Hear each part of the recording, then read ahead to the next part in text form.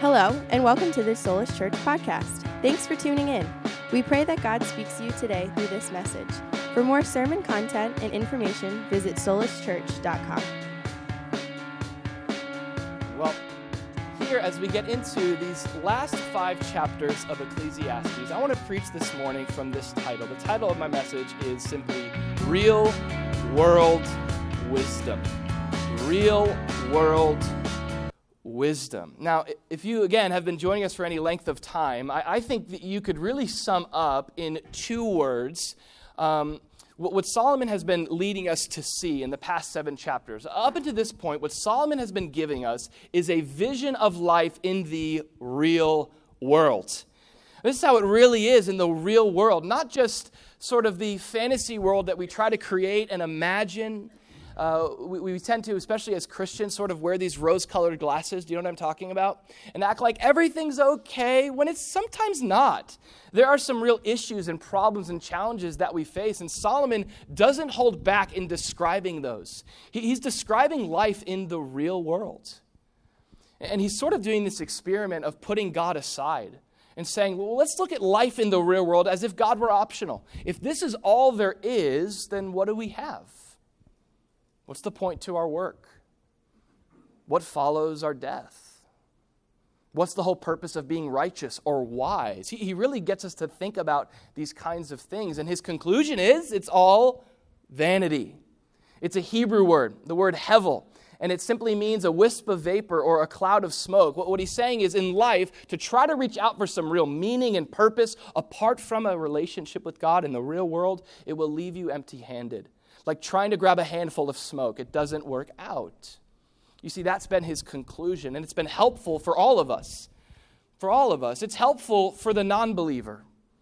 For the non-believer to really think about, what am I living for? Is there a meaning and purpose to this direction I'm going down without God? But it's also helpful for the believer. It's helpful for the believer to, like Jesus, like Solomon, to be honest about the challenges that we face and not sugarcoat our problems with easy Christian answers. Because it's in these depths of difficulty that we actually find a greater gratitude for Jesus. We actually find who Jesus really is, not just surface level Jesus, but deep in the darkest pits of life Jesus. Jesus who even can save us from vanity. Now, again, that's been the big idea of this book, a real world explanation. And for us, what we would understand by real world is we would say a fallen world, not the world that God designed. In fact, if you look up from chapter 8, this is the last verse we looked at in chapter 7 last week. Solomon said this is the only thing I've found, chapter 7, verse 29, that God made man upright, but they have sought out many schemes. We know that the world that God intended and created was a world that he declared as good. He even made man in his image as good. There was goodness and blessing and fullness, but man, us, me, you, we have through our sin nature sought out all sorts of inventive ways to distance ourselves from God, and as a result, all of creation has spun into this place of futility and vanity. But now in chapter 8, Solomon is going to begin to shift his attention and his focus. I think if there's one question that Solomon would have us ask in light of all that we've studied here would be this question. In light of the fact that this is the real world, a life of vanity apart from God, and a world that is fallen, here would be the question, how then shall we live? I mean, it's great, right? Life is vain, it's very difficult, but like when you go to work tomorrow, what is it that you and I most desperately need to navigate life in this world? And if there's one word that Solomon would give us, it would be this word on the screen. It's the word wisdom.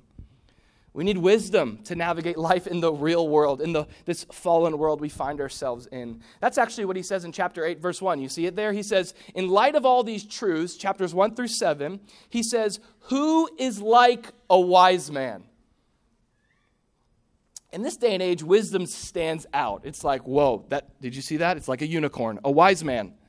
Look at this wise man in this difficult times. He says, and who knows the interpretation of a thing? A man's wisdom makes his face shine. It's amazing the testimony and just the light that we can be for God in these dark times by just living life in wisdom, navigating in wisdom.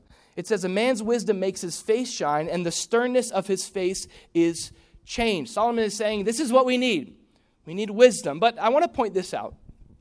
The wisdom that Solomon describes in this chapter is not just any old wisdom as like the kind of thought that a creative person would give to a difficult scenario. When we think about wisdom, we can't just think about insight, like you had this real big issue, you got some counsel from someone, they gave you some advice, and you just said, wow, you are just so wise, all right? So wise. That's not what Solomon is getting at. For Solomon, the idea of wisdom has to do with skillful living. Skillful living. I want you to notice chapter 9. We're going to be studying the Bible here this morning. Welcome to Solace Church. We don't gather to hear TED Talks. We're here to study. Really, that is all we really seek to do is, what does the Bible say? Amen? So let's just read what the Bible says. Look at chapter 9, verse 13. Look at what Solomon says about wisdom. He says, this wisdom I have seen also under the sun, and it seemed great to me. There was a little city with a few men in it, and a great king came against it, besieged it, and built great snares around it. Now there was found in it a poor wise man. And he, by his wisdom, that's verse 15 of chapter 9, delivered the city, yet no one remembered that same man. Then I said, wisdom is better than strength. Nevertheless, the poor man's wisdom is despised. Words of the wise spoken, and his words are not heard. Words of the wise spoken quietly should be heard rather than the shout of a ruler of fools. Wisdom is better than weapons of war, but one sinner destroys much good. So you see Solomon here, he's lifting up wisdom. He's saying there's a man in culture who, by every cultural metric, we would say he's not that valuable. He's a poor man. But what he lacks in material wealth, he has in spiritual wealth. He's a man of great wisdom. And by his wisdom, notice it here, he delivered the city. So we're talking about skillfulness in living. I got another one for you. Go to chapter 10. We're already almost done with the whole book. Check us out. Chapter 10, verse 8. Look at what it says. Chapter 10, verse 8. He kind of describes foolishness. Look at this. He who digs a pit will fall into it. And whoever breaks through a wall will be bitten by a serpent. So just kind of Looney Tunes it in your mind. What do you see there? I see some stuff, okay? He who quarries stones may be hurt by them, and he who splits wood may be endangered by it, okay? So these are like what we would call epic fails in our culture, all right? It doesn't seem and look wise, all right? These are like my favorite Instagram accounts, by the way, to follow. Bible, verse 10. If the axe is dull and one does not sharpen the edge, then he must use more strength. But wisdom brings success. So what's the saying? Work smarter, not right. So Solomon's like, guys, I came up with that, first of all right? But here's Solomon talking about how we are approaching our life. Let's look at our lives. How we're navigating it right now in this real world. Is there wisdom being used in your life? Are you living skillfully? Now, as we talk about wisdom, we talk about this skillful living.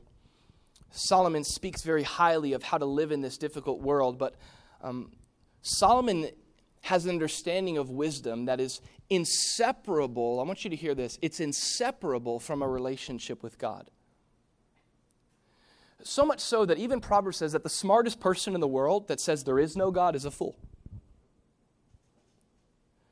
According to Solomon, according to Scripture, true wisdom, James 3 tells us, comes from above. True wisdom comes from above. The Bible actually says in 1 Timothy 1 that God alone is wise. If we're going to really talk about what it means to be wise, you know that verse 2, I just think also of 1 Corinthians where Paul says that the gospel itself is foolishness to the wisdom of this age. Earthly wisdom, that's not wise. Why? I've heard people, why would God send his own son to die on a cross? It's foolishness, the Bible says, to those who are perishing. And God has done that very thing through the gospel to show off his wisdom. His ways are far above our ways. His wisdom is far above our wisdom. You see, true wisdom cannot truly be attained separate from God. This kind of skillful living that Solomon is talking about, you'll see it. It just bleeds through every word that he writes here in the second half of this book. It's found with, listen to this closely, true wisdom is only found in a living relationship with a living God. True wisdom. Only found in a living relationship with a living God. By the way, a living relationship, it's alive. Now, you might know a verse here or there and you apply it, but I'm talking about the kind of wisdom that's going to get you through tomorrow only comes through walking with Jesus. Close and personal. I think of Proverbs 13:20, which says this. Look at this verse. It says that if you walk with the wise, you're going to become wise. It says, for a companion of fools suffers harm. How many of you guys have experienced this firsthand? You grew in wisdom through wise company. Now, is there more wise company than God? Of course not. So apply this principle to your walk with the Lord. Imagine walking with the one who alone is wise. You're going to become wise. And that's what Solomon is pointing to. The value of living skillfully in such a difficult time, in such a way that it's amazing what a life of wisdom can do for someone who's not walking with God. It's amazing the kind of gospel that preaches. Now, can I remind us, by the way, that the reason why that brings people to Jesus is that this is what the nature of the gospel is, right? The nature of the gospel is that we, by sin, have been all up in our own foolishness. And our foolishness is not just kind of like, oopsie, I'm foolish. It's the foolishness that separates us from God forever. The good news of the gospel is that God in his wisdom, in a way that supersedes anything we could come up with, he's a God of infinite love. And though we were separate from him, he sent his son Jesus into the world to bring us back into relationship with him. The Bible says that we've been reconciled to God through Jesus, which needs to be, by the way, like the source of our hope for wisdom in life. The fact that Jesus paid the price on the cross for me to be brought back into relationship with God means this, that now my security in my relationship with God is based on what he did. And so the wisdom I need tomorrow is not going to come from me being good enough to earn it from God. It comes from this relationship that Jesus has allotted me through his sacrifice. Does that make sense? That's got to be our hope in this, And then we start to just experience the fun of following Jesus, Like the joy of he's mine and I'm his forever.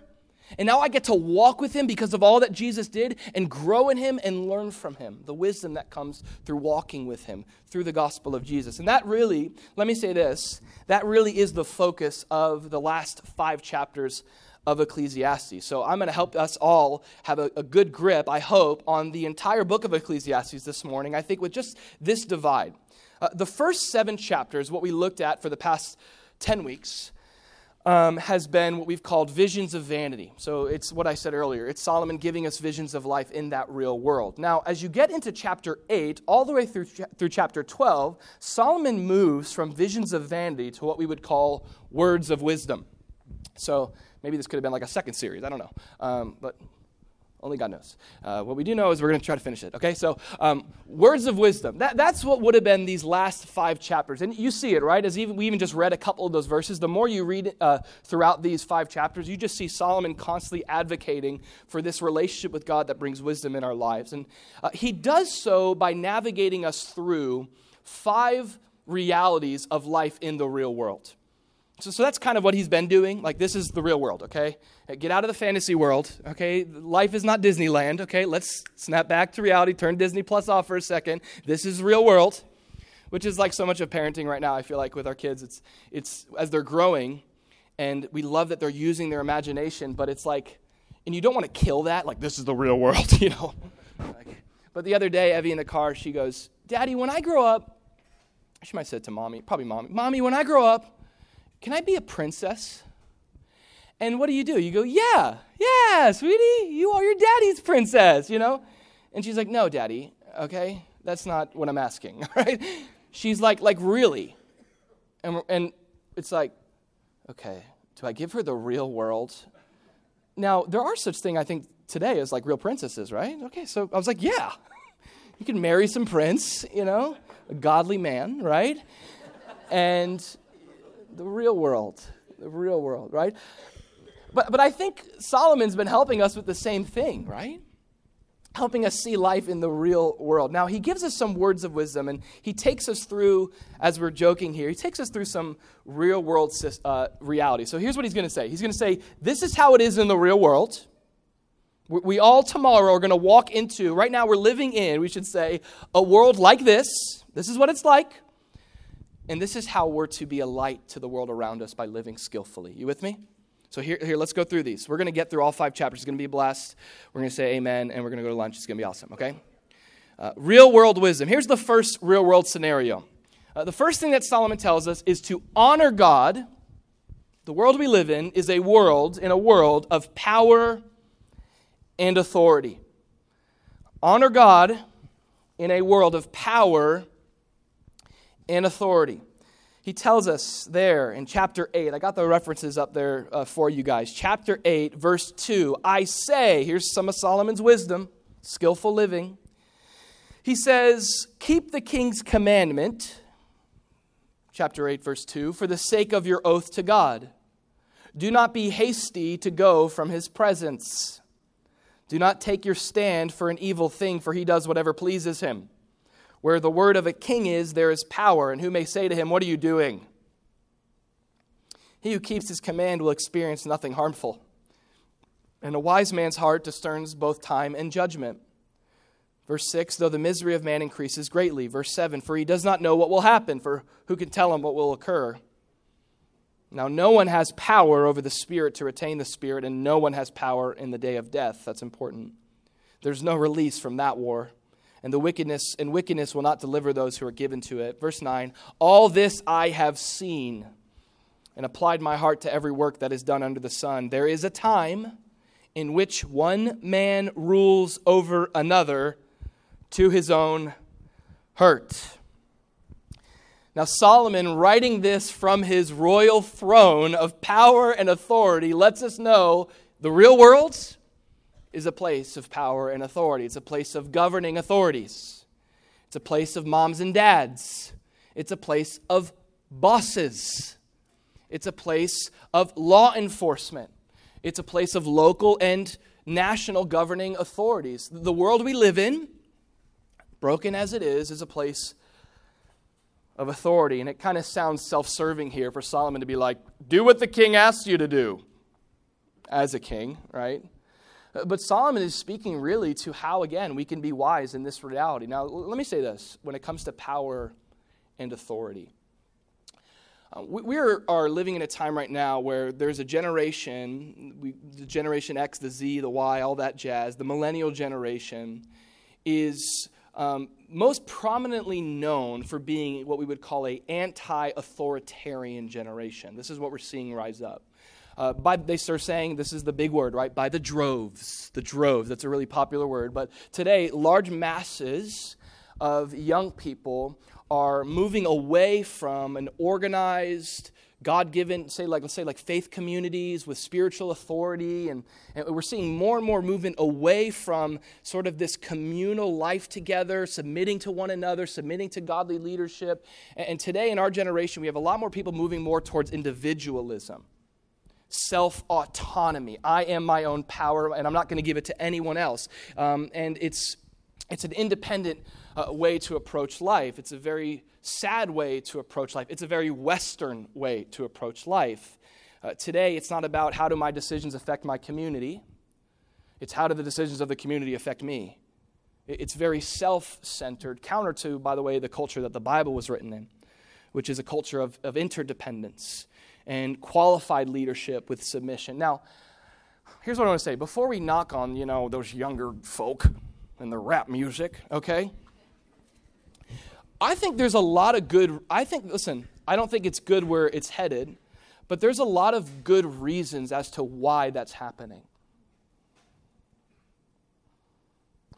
By nature, by the way, as human beings, we're naturally rebellious. There's something in us that doesn't like to submit to what someone tells me to do, right? Just me? Oh, you guys all go the speed limit? Okay, my bad. All right. It doesn't help when a lot of the cultures that we've grown up in had people in those places of power who abused their power. And instead of being servant leaders, they had those beneath them serve them, and they used what God gave them without the fear of God, and they leveraged it for their own gain.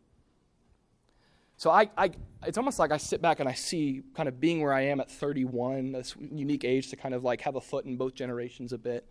Makes me feel like I'm much older than I am. I'm not, but I see the contrast there. And isn't it amazing how Jesus offers us this like better way to both of us, right? Because you look at Jesus, and Jesus, he models perfectly what submission is to leadership, doesn't he? Not my will, but your will be done, Father. I'm going to do what my Father has sent me to do. I'm going to lay aside all my rights and privileges, and I'm going to model submission. It's beautiful. Yet at the same time, Jesus is modeling leadership, isn't he? I'm going to wash the feet of my disciples. Russ, a couple weeks ago, taught on the disciples trying to leverage their relationship with Jesus. Jesus, I want a good seat in heaven, all right? You know what I'm saying? I want either the number one or the number two. I ain't sitting in that back row. Let me get right next to your throne. And Jesus goes, you don't even know what you're asking. That's how people in your culture lead. That's how they lord. They use their authority to get something for themselves. But the way of the kingdom is if you want to be first, you're last. If you want to be great, you serve. If you're too big to serve, you're too small to lead. This is the nature of the kingdom. Jesus models this by giving up his very life. So this is, by the way, this is all wrapped up in the gospel of what he did. And that informs and that transforms how we approach power, doesn't it? We can't follow this same Jesus and not submit to our bosses at work. Not submit to the godly leadership that this same Jesus has put in our lives. We can't follow Jesus and leverage our positions of power for selfish gain. This gospel of who this Jesus is, it should inform and transform how we approach those things. And the reason why this is so applicable, I think, to all of us, Solomon's speaking our language, because every one of us in this room, to some degree, you're either in power, you have some degree of power, whatever that is. Whether that's the kingdom of your bedroom, okay? You have some power, all right? You have some authority over even your own body, which, by the way, doesn't belong to you. So let's think about this. Everybody has some degree of power. And every one of us, to some degree, is living under power and authority. As much as we like to think that we're the kings of our own lives, we're not. It's a lowercase k. And there's higher ups and there's higher authorities over that. So here's what we need. We need some wisdom. And the wisdom that Solomon gives us, I think it's so huge. It's found in knowing God. Again, that's what we talked about. Here, he talks about how the way that we navigate this, with this, knowing this Jesus, is we have to think through the mindset of how can I honor God? How can I honor God in this? Now, if I'm under leadership, under authority, here's some ways that he says you can honor God. He says, keep the king's commandment for the sake of your oath to God. So, I love this. Ready? Do what you're asked. Well, I don't know, because sometimes I don't really agree. Right. Do what you're asked, right? Solomon's like, keep what you're commanded to do. Notice this, for the sake of your oath to God. Isn't that interesting? So Paul says this in Ephesians 5 when he calls for husbands to love their wives self-sacrificially as Christ loved the church. And he calls the wives to follow their husband's leadership and submit to their husbands as the church does to Jesus. And Paul says it the same way. He says, wives, submit to your husband as unto the Lord. I'm honoring God by doing this. You see, even though I disagree with my boss, even though he's hopelessly incompetent, and even though I disagree with everything he's doing, I can honor God through submission despite disagreement. By the way, that's way easier said than done. That's the challenges of most of our lives. Now, right now you're going, okay, hold on, Andrew. What if my boss tells me to kill someone? All right. Gotcha. All right. Don't kill someone. Okay. All right. Write that down. No. Now, we see a principle in Scripture that calls us to submit to local authorities as long as it's not a command. Listen to this. This is huge. When don't I submit to authority in my life? Whenever you're commanded to do something God forbids, or whenever you're forbidden from doing something that God commands. Anytime your local authority forbids you from doing something that God commands, I love a great example. This is like Daniel, who gets thrown into a lion's den because he's like, oh, cute little authority, but I serve God, okay? And so I'm going to pray. Or I love Peter when he gets thrown in jail and they command him, you shall not preach this gospel. Peter's like, all right, okay, gotcha. And what does Peter actually say? He goes, are we going to obey you or God? So of course. But we're not talking about that. We're talking about the general decisions that the authority that God has put in your life is calling you to, despite your disagreements. Now, here's a big point about this. Look at verse 3. Do not be hasty to go from his presence. This is a jam-packed verse right here. And this has a lot to do with the situation you're in and submitting to the leadership that's there, and you disagree or you feel like you could do it better. Solomon says, hold on. Don't clock out. Hold on. Don't be quick to skirt away from the authority in your life. By the way, that's our tendency, isn't it? I like me. I got to be my own wise counselor. I like my ideas. I can do it best. And listen, there's cases where that may be true. You may have the skill to do what your boss is doing, what your authority is doing better than they can. You might have better ideas. You might have a better 5-year plan. But listen, the most important thing that you and I need in life is not skill. It's humility.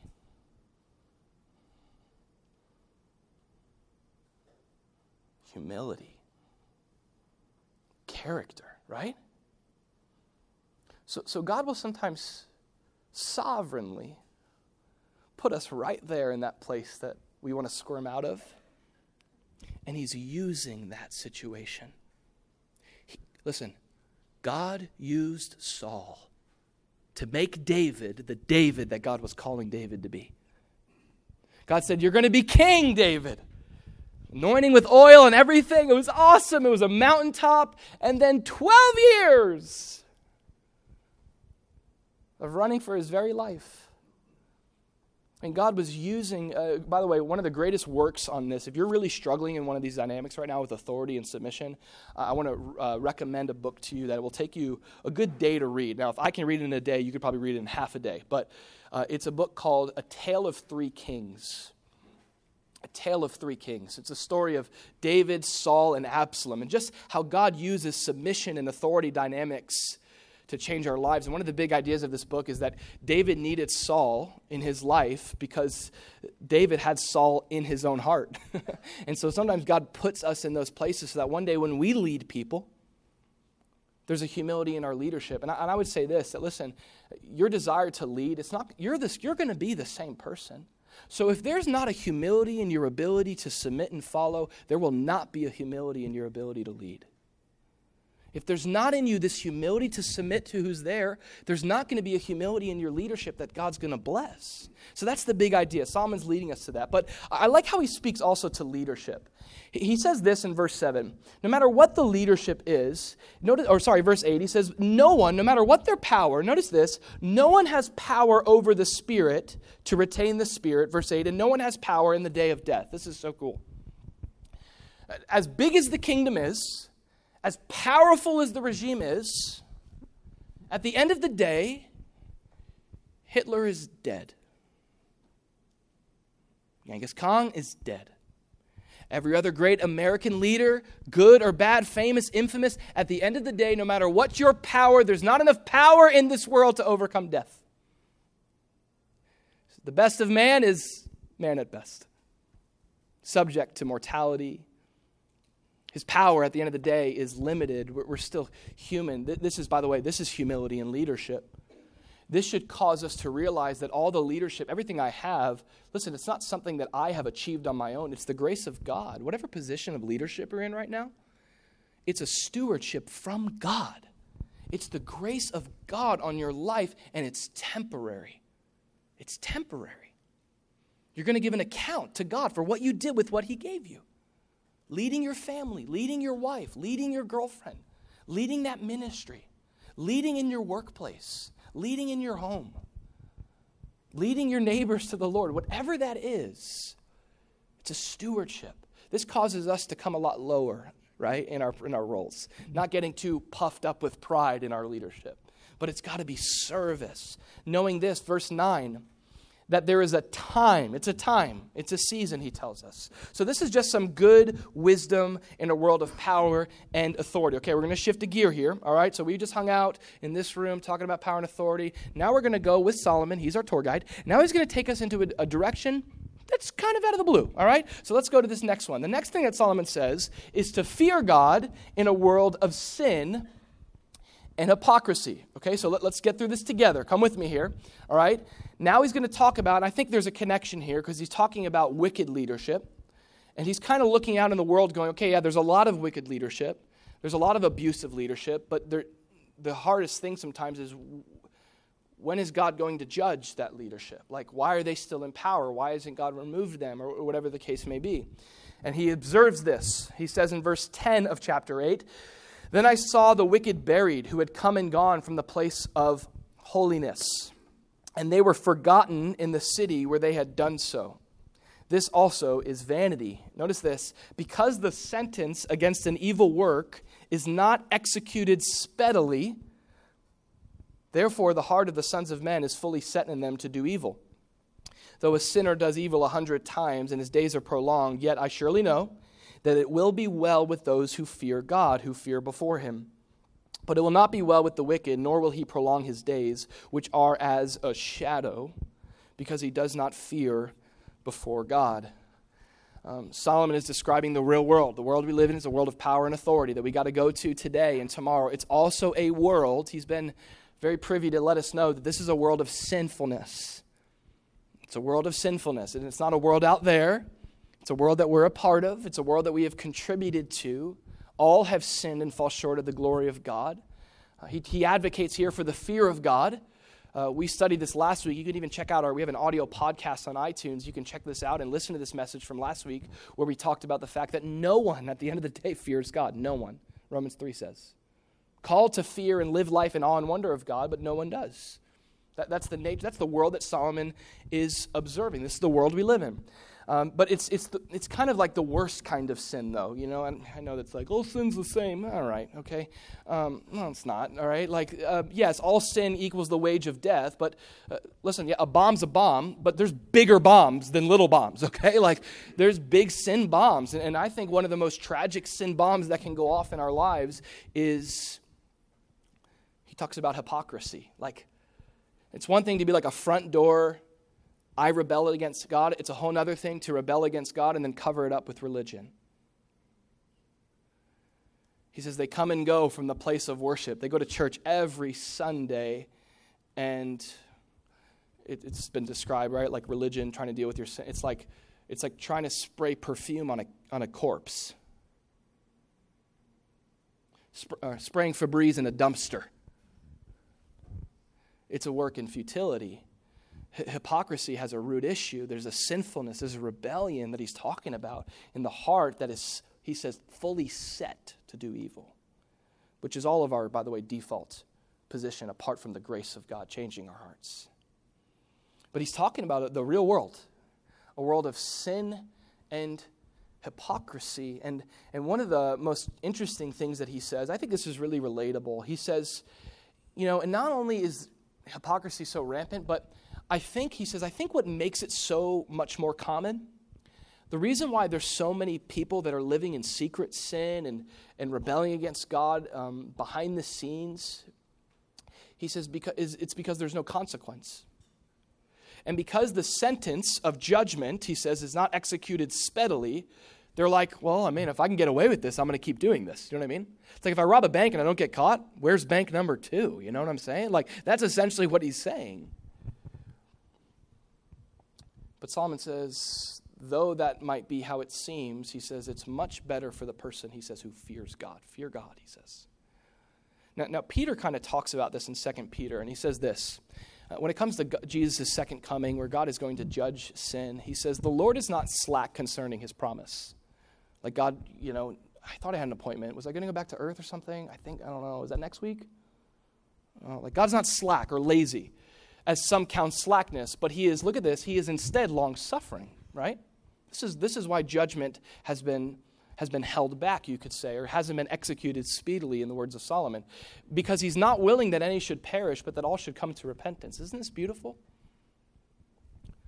The scoffers go, all right, well, if Jesus is coming back, where is he? Is he lazy?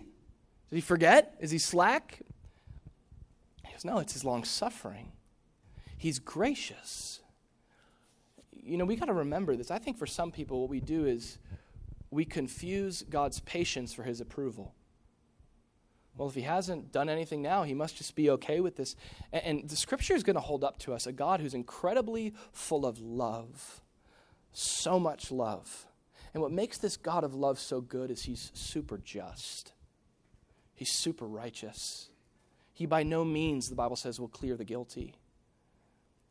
Now, as a part of us that should well up with joy because we know that God is good and that wickedness will be judged, but there's a part of us that Solomon says should also well up with fear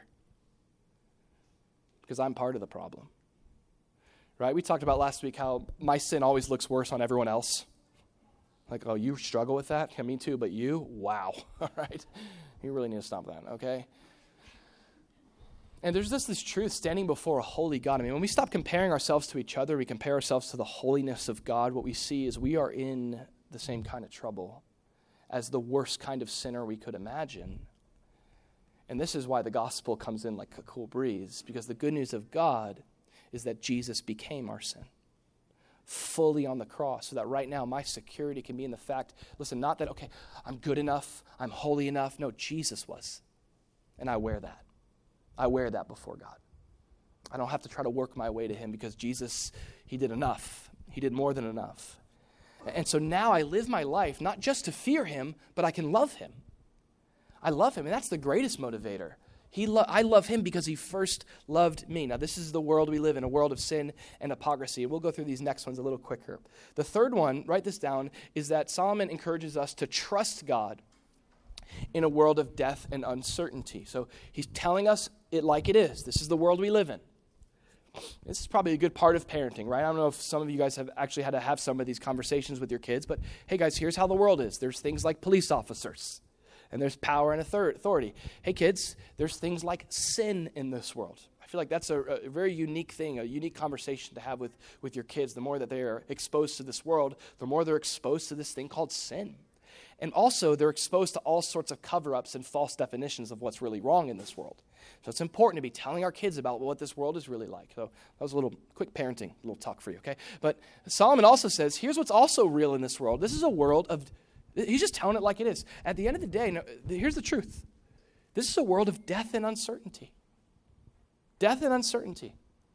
He tells us in verse 14 of chapter 8, there is a vanity which occurs on the earth, that there are just men to whom it happens according to the work of the wicked. What?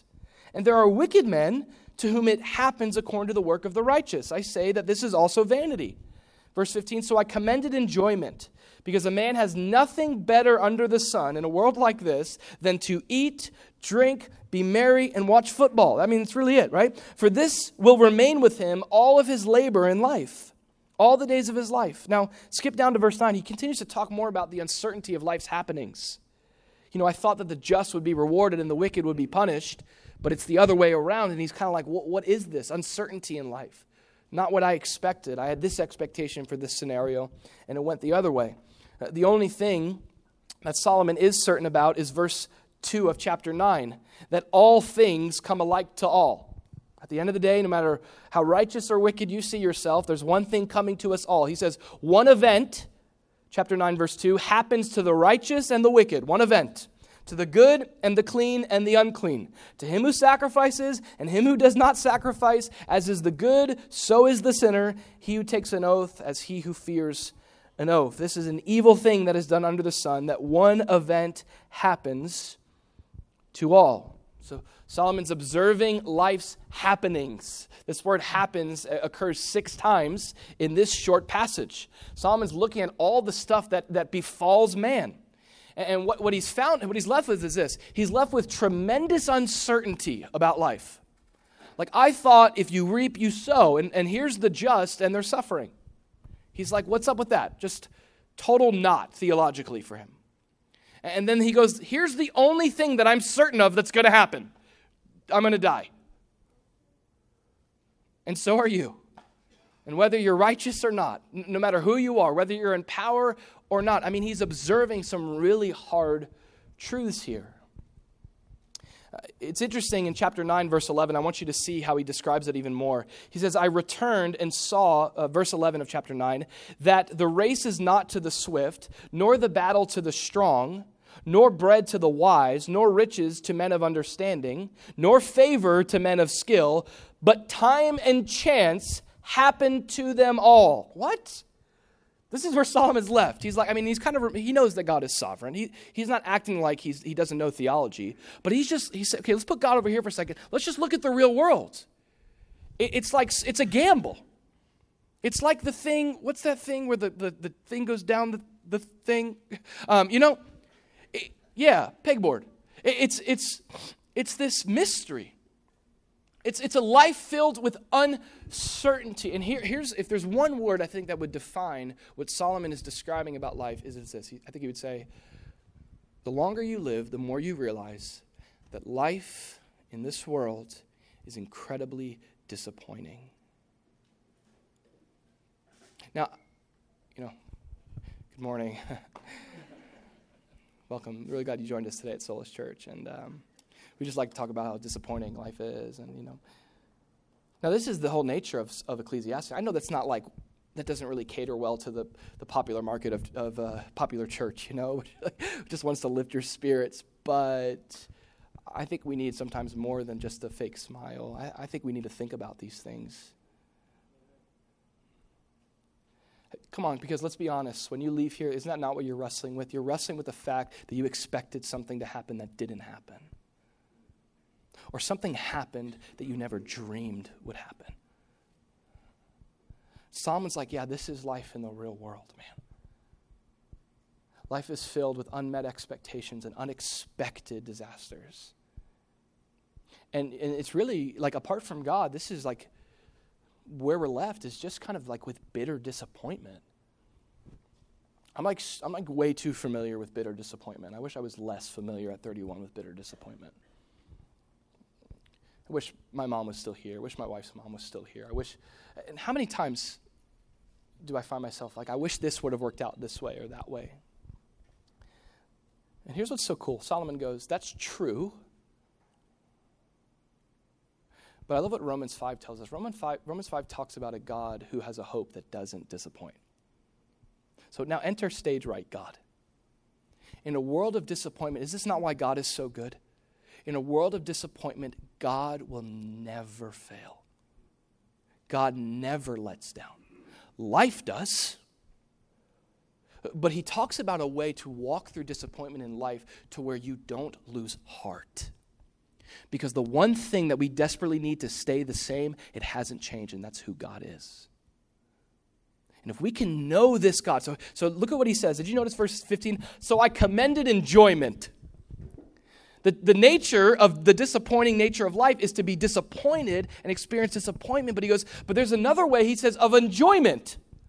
Now, it kind of looks like turning a blind eye to all the problems and just sort of like drink all your problems away and eat all your problems away. And, if Five Guys is open, get there and just forget what you have to walk through in life and just get that double patty, double bacon thing and Cajun, what time is it? But, Solomon he's talking about, it seems like a surface level way to deal with your problems, but I want you to notice verse 7 of chapter 9.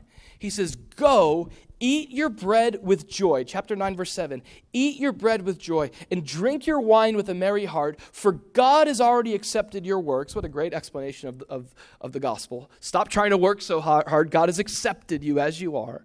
Look at this. Let your garments always be white, a great foreshadowing of the gospel again there. Let your head lack no oil. Oil is a symbol of joy. Live joyfully with the wife whom you love all the days. He doesn't sugarcoat it. All the days of your vain life. I love that. Which he has given you under the sun, all your days of vanity, for that is your portion in life and in the labor which you perform under the sun. Now, Solomon is not getting away from the fact that life is really hard and it's real here, but he's saying, listen, there's a way to be welled up with joy no matter what happens to you. It's been said this way, right? That is simply what happiness can bring. Happenings are the product, or rather are the source of happiness. Happiness, it's based on happenings. What happens in my life? How's the traffic? How's the weather? But Solomon is saying, listen, despite all these happenings, you can have substantial joy in what you're walking through because of who God is, simply. Yeah, there's a lot of disappointment in life, but he says, but just stop for a second. Live joyfully with what you have, because it's from God, who's a giver and he's good. And that's where he's leading us to think about. This is who God is. And that's the stabilizer of my joy when I go through disappointment. His hope doesn't disappoint. I can live with contentment. That doesn't mean there's not going to be sorrow of heart, but God is always good. That's a source of joy. Can I give you a couple more here? Let's close out with these. Serve God, number 4, in a world of greed and insecurity. All right, we're about to fold our last page here, okay? Serve God in a world of greed and insecurity. Everybody gets a gold star, by the way, when you leave today, okay? We don't have them next week, all right? Verse 1 of chapter 11 says this. He says, cast your bread upon the waters. This is very poetic. For you will find it after many days. Give a serving to 7 and also to 8, for you do not know what evil will be on the earth. If the clouds are full of rain, they empty themselves upon the earth. He just says, look at nature. If a tree falls down to the south or to the north, in the place where the tree falls, there it shall lie. That doesn't seem very insightful, but it's okay. Verse 4. He who observes the wind will not sow, and he who regards the clouds will not reap. Verse 5. As you do not know what is the way of the wind, or how the bones grow, how the bones grow in the womb of her who is with child, so you do not know the works of God who makes everything. In the morning sow your seed, and in the evening, verse 6, do not withhold your hand, for you do not know, there's the uncertainty, which will prosper, either this or that, or whether both are alike and will be good. Now, Solomon's already described the uncertainty of life. He's talking about even like your investments, how you save or spend your money, where you invest your money. And he's like, who knows? I know the Mad Dog guy is saying, I know, but you don't know. You don't know if that investment is going to return the profit that you're expecting. So how then should I live? Now, he talks about this counter way to live in a world that its tendency with so much uncertainty is to do this. It's to grip tightly to what I have. Because there's so much uncertainty and insecurity in this life, and for most of us, because we're not living for eternity, but just the life we have here on earth, what we tend to do is just accumulate as much as possible and hold on to it as long as possible. And then you have Solomon who enters here and he says, here's a different way to do it. He goes, don't withhold your hand. He says, cast your bread upon the waters. Bread has to do with provision. To be in that culture, to have bread is to have a substantial meal. Give us this day our daily bread. So, and it seems reckless. Solomon's like, take what you have and just throw it in the ocean. Now, Solomon goes on to say, serve those who are in need. Almost to make a strong point to the person who is stingy and tight-fisted and greedy and because of all the insecurity, Solomon says, no, instead of living life like this, live your life wide open to the point that you look reckless. He's talking about something called generosity, right? Generosity, which is a characteristic of what God is like. We sing a song sometimes here on church called Reckless Love. You ever heard that song? And some people have some issues with it. God's love's not reckless. I know. Remember, it's a song, okay? Poetry. The Psalms say that God parted the seas of Israel of Egypt with his nostrils. It says that, but I don't think he really went. You know what I mean? Like let's lighten up, okay? It's music, okay? It's poetry, all right?